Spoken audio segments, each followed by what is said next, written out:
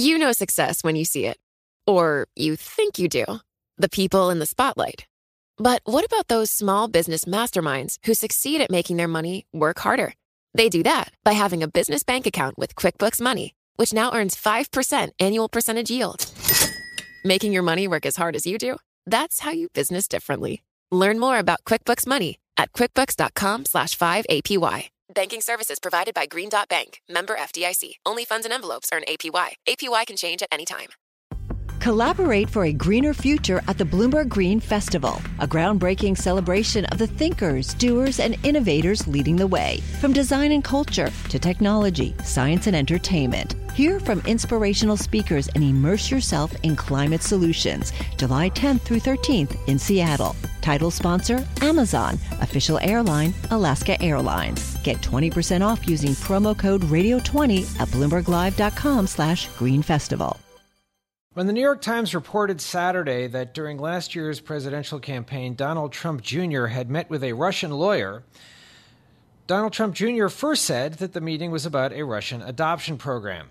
But he subsequently has said that, in fact, he met with the lawyer because she said she had information that would be damaging to his father's opponent, Hillary Clinton.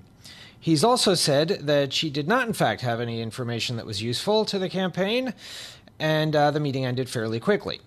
We'll be talking about the significance of this meeting and the ongoing investigations into possible Trump campaign collusions with Russia. Our guest today on Bloomberg Law is Bradley Moss, a partner at Mark Zaid, who specializes in national security law. Mark, let's start with what we actually know about this meeting that Donald Trump Jr. had with a Russian lawyer. Sure, absolutely. So what we have found out through these two different reports over the weekend from the New York Times is that an acquaintance of Donald Trump Jr., who had known the Trump family through the Moscow Miss Universe pageant from 2013, had recommended that Trump Jr. meet with this particular Russian lawyer. That appears to be, at least as far as Trump Jr. said, that appears to be all they knew, and that the individual allegedly had some damaging information on Hillary Clinton that would be of use to the Trump campaign and could improve their prospects. We also know that Donald Trump Jr. brought Jared Kushner, his brother-in-law, and a trusted senior aide to the then candidate, now president, as well as Paul Manafort, who was the campaign chairman. They all showed up, and as per Donald Trump Jr.'s official statement, under the pretext that this meeting would provide some useful information on the use against Hillary Clinton. We then know that it turned out to be a nothing burger in terms of information. No good information came out of it. The individual was really there to try to talk about adoption programs and the Magnitsky Act and sanctions, and nothing more came of it. That's what we now know. What is of concerning is that the campaign was willing to have the meeting in the first place. So, Brad, Common Cause has filed a complaint with the Justice Department alleging that Trump's role with the Trump campaign illegally solicited a political contribution from a foreign national in the form of oppositional research information he believed would be damaging to the Hillary Clinton campaign. Is that a good cause of action? I mean, would you look at this and say this is illegal, what they did? Well, I saw the complaint that Common Sense, or whatever the organization's name is, Common Cause. Common Cause, excuse me, yes. I saw that. It's an interesting theory. I don't know if they'll hold up under scrutiny. I'm not aware of there ever being any precedent for the idea that simply receiving Oppo research, even from a foreign government, would qualify as a political contribution under the statute. It would be an interesting legal argument to play out. I don't know where it would go there, but it does speak to quite possibly the need for Congress to address this in subsequent amendments to existing campaign finance laws to clarify that if you are receiving this type of opposition research from any foreign government, that it would qualify as a contribution and be illegal under existing federal law. Well, Brad, there are these investigations going on. You have the special counsel, Robert Mueller, looking at whether there was collusion between the Trump campaign and Russia. You have the House and Senate Intelligence Committees. What is the significance of this meeting? You said it was troubling that they had the meeting at all. What is the significance of this meeting for those investigations?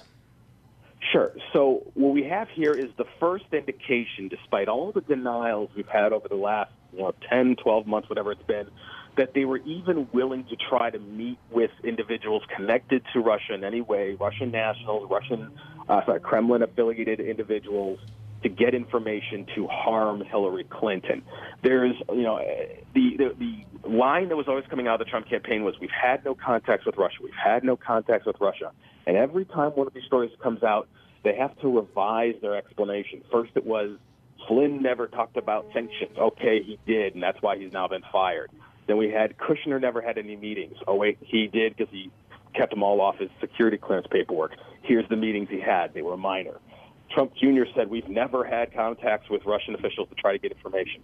Well, now we have information that he at least tried to have a meeting to get it. He didn't get anything out of it, but he was even willing to, quote-unquote, collude here in order to get damaging information from a Russian national, which, again, Brad, we don't really know. I mean, more. We don't really know what any of them got. There's no proof of what they got in that meeting. We just have their word for it. Correct. And even if we assume, for the sake of argument, that what Donald Trump Jr. is saying is true, that nothing came out of the meeting, this is only one particular piece. We don't know everything that Bob Mueller is finding and that the congressional committees are finding. But what we do have now, from a public standpoint, and what's already in the public realm, is an indication that despite all the denials, they were actually willing to meet with individuals from Russia who had ties to the Kremlin, who were going to be able to, or at least were claiming, they were going to be able to give them damaging information. So despite all the protestations of innocence, every time we get one of these, we find there was something more to it, despite their claims of no collusion. Donald Trump Jr. met with a Russian lawyer because he was told that she had damaging information on Hillary Clinton during last year's presidential campaign.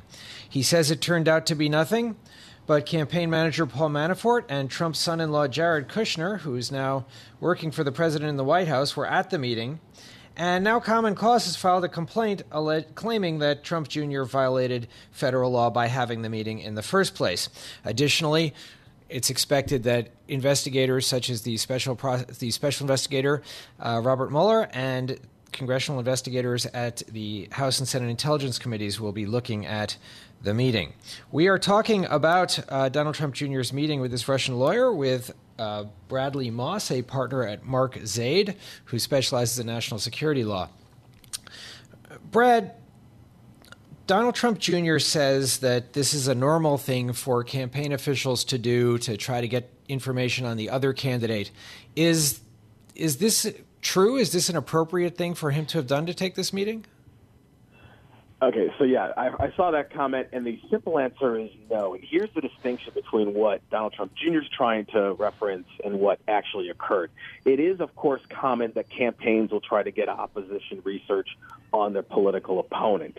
What is not normal and what is very controversial here is that it was coming from foreign nationals, and particularly here, a foreign national who had alleged ties to the Russian government. So if this, and there's been a lot of talk about, well, that something happened similar in 2000 when a copy of George W. Bush's briefing tapes and memos for the upcoming presidential debates back then was inadvertently sent to an Al Gore staffer.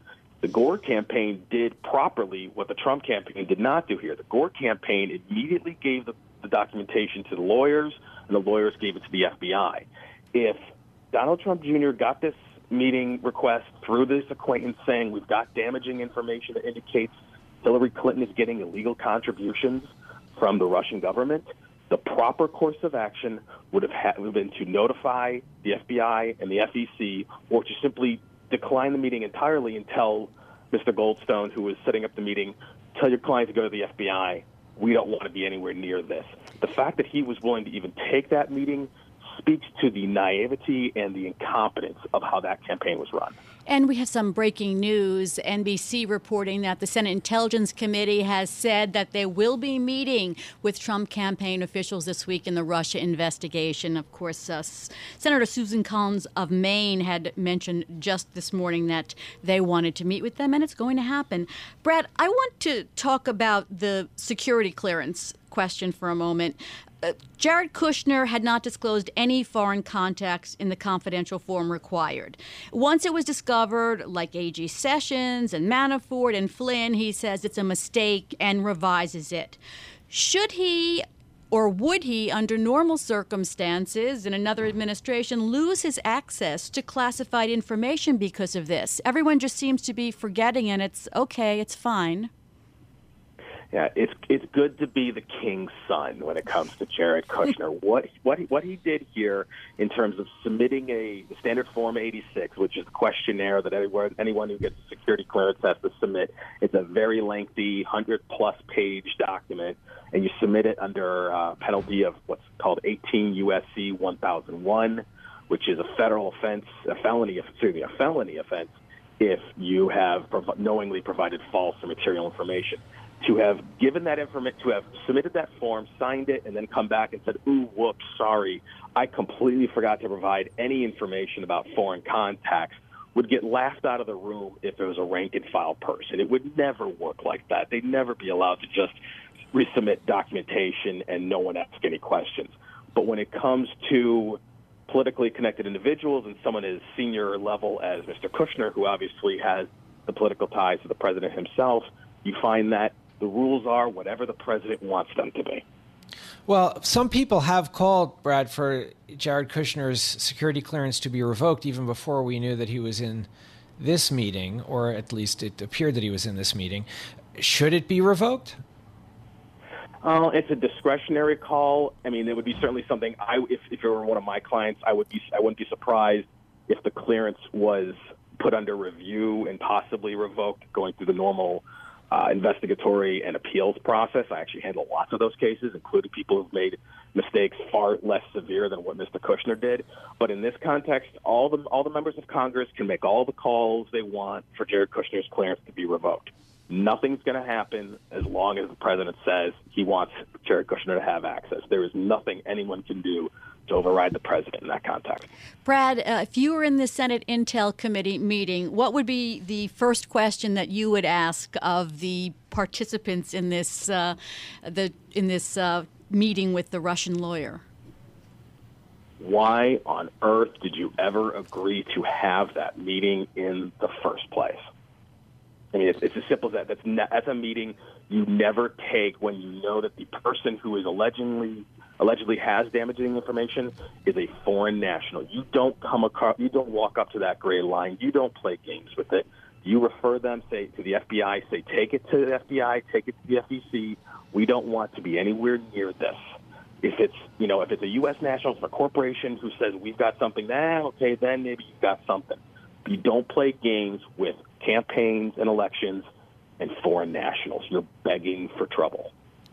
Well, our thanks to Bradley Moss, a partner at Mark Zaid, for being with us today to talk about this meeting that Donald Trump Jr. had with Russian nationals and the implications for the investigations into the Trump campaign's possible collusion and whether this was appropriate. Thanks very much. Coming up on Bloomberg Law, we're going to be talking about an interesting settlement by the Canadian government, interesting being an understated word. The Canadian government has paid a large sum of money to a Canadian citizen who's held at Guantanamo Bay and said that because they say they violated his rights when they questioned him. That's coming up on Bloomberg Law. Straight ahead with Michael Best and June Grasso. This is Bloomberg.